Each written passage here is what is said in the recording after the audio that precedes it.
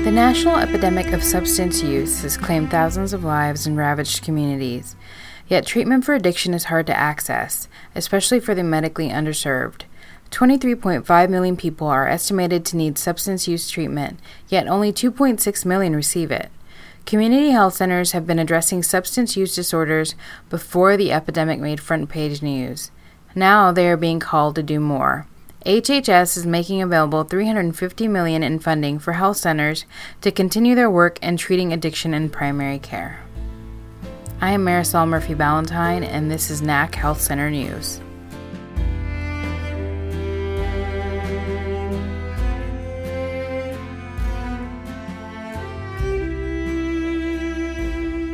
There is growing support among policymakers and experts to treat substance use disorders as a chronic disease in primary care. Regular primary care for people with SUD decreases hospitalizations by up to 30%. For health centers, it also means treating the whole health of each patient with integrated services and care coordination, and addresses the root causes of addiction, such as the social determinants of health. Few health centers are as familiar with what it takes to treat addiction than Fenway Health in Boston, Massachusetts. We spoke with Jane Powers, Interim Chief of Staff and Clinical Social Worker. I mentioned that we had about 31,000 primary care patients, and about 4,400 of those have received behavioral health services through us. And it's a little bit difficult to identify who is there solely because of substance use disorder, because we have such a high incidence of co-occurrence with substance use and mental health issues. But we do know that the combined behavioral health, which is mental health and substance use disorder, really comprises a pretty significant thing that our population struggles with. In our 2017 UDS data, we figured out that about half of our behavioral health clients have substance use disorder as part of what they're dealing with as challenges. Many more of those primary care patients have substance use disorder, but they're not getting behavioral health through us. We have a medication-assisted treatment program within the behavioral health department, but we also have one in our primary care setting. So we offer venues in both behavioral health and in primary care. Our Addictions Recovery and Wellness program is something that we offer. We have clinical acupuncture, we have group therapy, which is recovery skills groups, and we offer individual therapy as well as psychopharmacology. We've had that medication-assisted treatment in primary care since November. Powers says treating SUD poses many challenges. Many patients at Fenway, who also include the LGBTQ community, have complex lives and co-occurring health conditions that require multiple interventions. Getting Medicaid to cover some services can be tricky. Lastly, there are also limits to what medication-assisted treatment, that is, drugs that can reduce cravings, can do for patients. Working with drug users can really cause providers, both in behavioral health and medical, to be anxious. There are so many challenges that have to do with the social determinants of health, and it can feel really overwhelming trying to help our clients because their lives are impacted in so many different spheres. It can be hard to feel effective, so it really can be challenging to support providers to work through some of that ambivalence around working with this population. There's also really a limit to the psychopharmacological interventions that are there to help people with substance use disorder. We know that there are some particular interventions for opioid use disorder, but for instance, crystal meth, which is a substance that our population struggles with, it is not an effective psychopharmacological intervention for that. Understanding the factors that may drive addiction is also key to helping their patients, says Powers.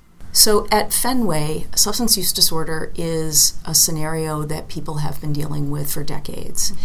I think that in the LGBTQ community, there is such long-standing experience of stigma and shame that it is not at all surprising to think about the numbers of people that are struggling with substance use disorder, because we've been seeing it straight along.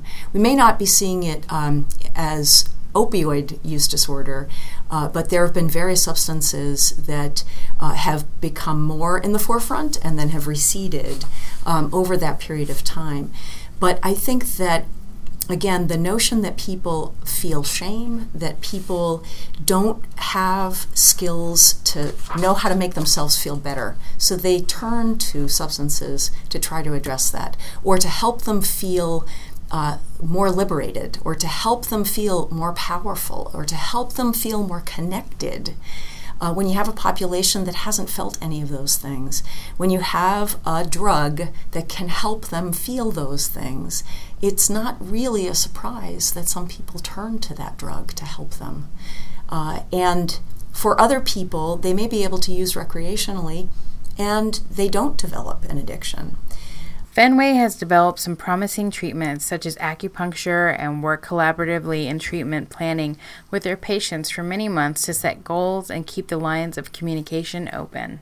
Well, I think the thing that comes to mind for me is what is sometimes called complementary therapy or integrative therapy. And for us at Fenway, the acupuncture program that we have has been in place since 1989. So we've been doing this for a long time. And we offer the National Acupuncture Detoxification Association protocol, which is uses 5 points in the ear. So it can be done in a group setting. So people can be fully clothed. We have a clinic room. There are 12 really comfortable chairs. And we say that it really is the lowest barrier service. It's really low threshold. People don't have to be committed to stopping their use. They really have to just be committed to coming in and sitting in a chair. And if they can do that, sometimes that is a way for them into more treatment. Beyond therapies, looking at the root causes of addiction is essential to preventing the cycle of addiction and relapses. I think for me the biggest one of these social determinants of health is homelessness or housing instability. There's really a clear link between homelessness and substance use disorder. And a lot of the housing resources that are available require abstinence. And so if people are able to get into supportive housing and they have a relapse, they're very often kicked out, and the same cycle starts all over again. So I think that we need many more resources for people in supported housing, and I would like to see some component of that supported housing be available for people that are still struggling with using or struggling with abstinence. There is a high correlation between homelessness, mental illness, and substance use disorders. That's why shifting the paradigm of SUD treatment to primary care with an integration of behavioral health services and enabling services such as case management or other social services makes sense. Treating SUD as a chronic disease also means that even when a patient achieves some measure of recovery, they stay supported in care. Yeah, we also don't take somebody who is pretty stable with their diabetes and fire them from treatment if they have a piece of chocolate cake for their birthday. So I'm not, drawing I'm not saying that those things are equal, but I do think that there's a pretty strong parallel. That there are people who can be really motivated to not use anymore. But there are still things going on in their lives, and some of those have to do with the social determinants of health. But sometimes it's just that people feel really awful inside, and they don't know how to handle distress.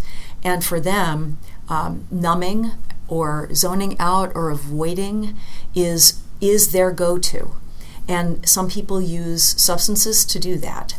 It can be pretty easy, I think, for people to forget our compassion. We'd like to thank Jane Powers from Fenway Health for joining us at NAC Health Center News. You can listen to our other podcasts by visiting our website at www.nachc.org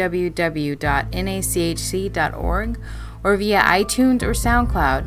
You can also stay up to date with us on Facebook and Twitter at NACHC. The music featured on today's podcast is Celestial Navigation by Blue Dot Sessions.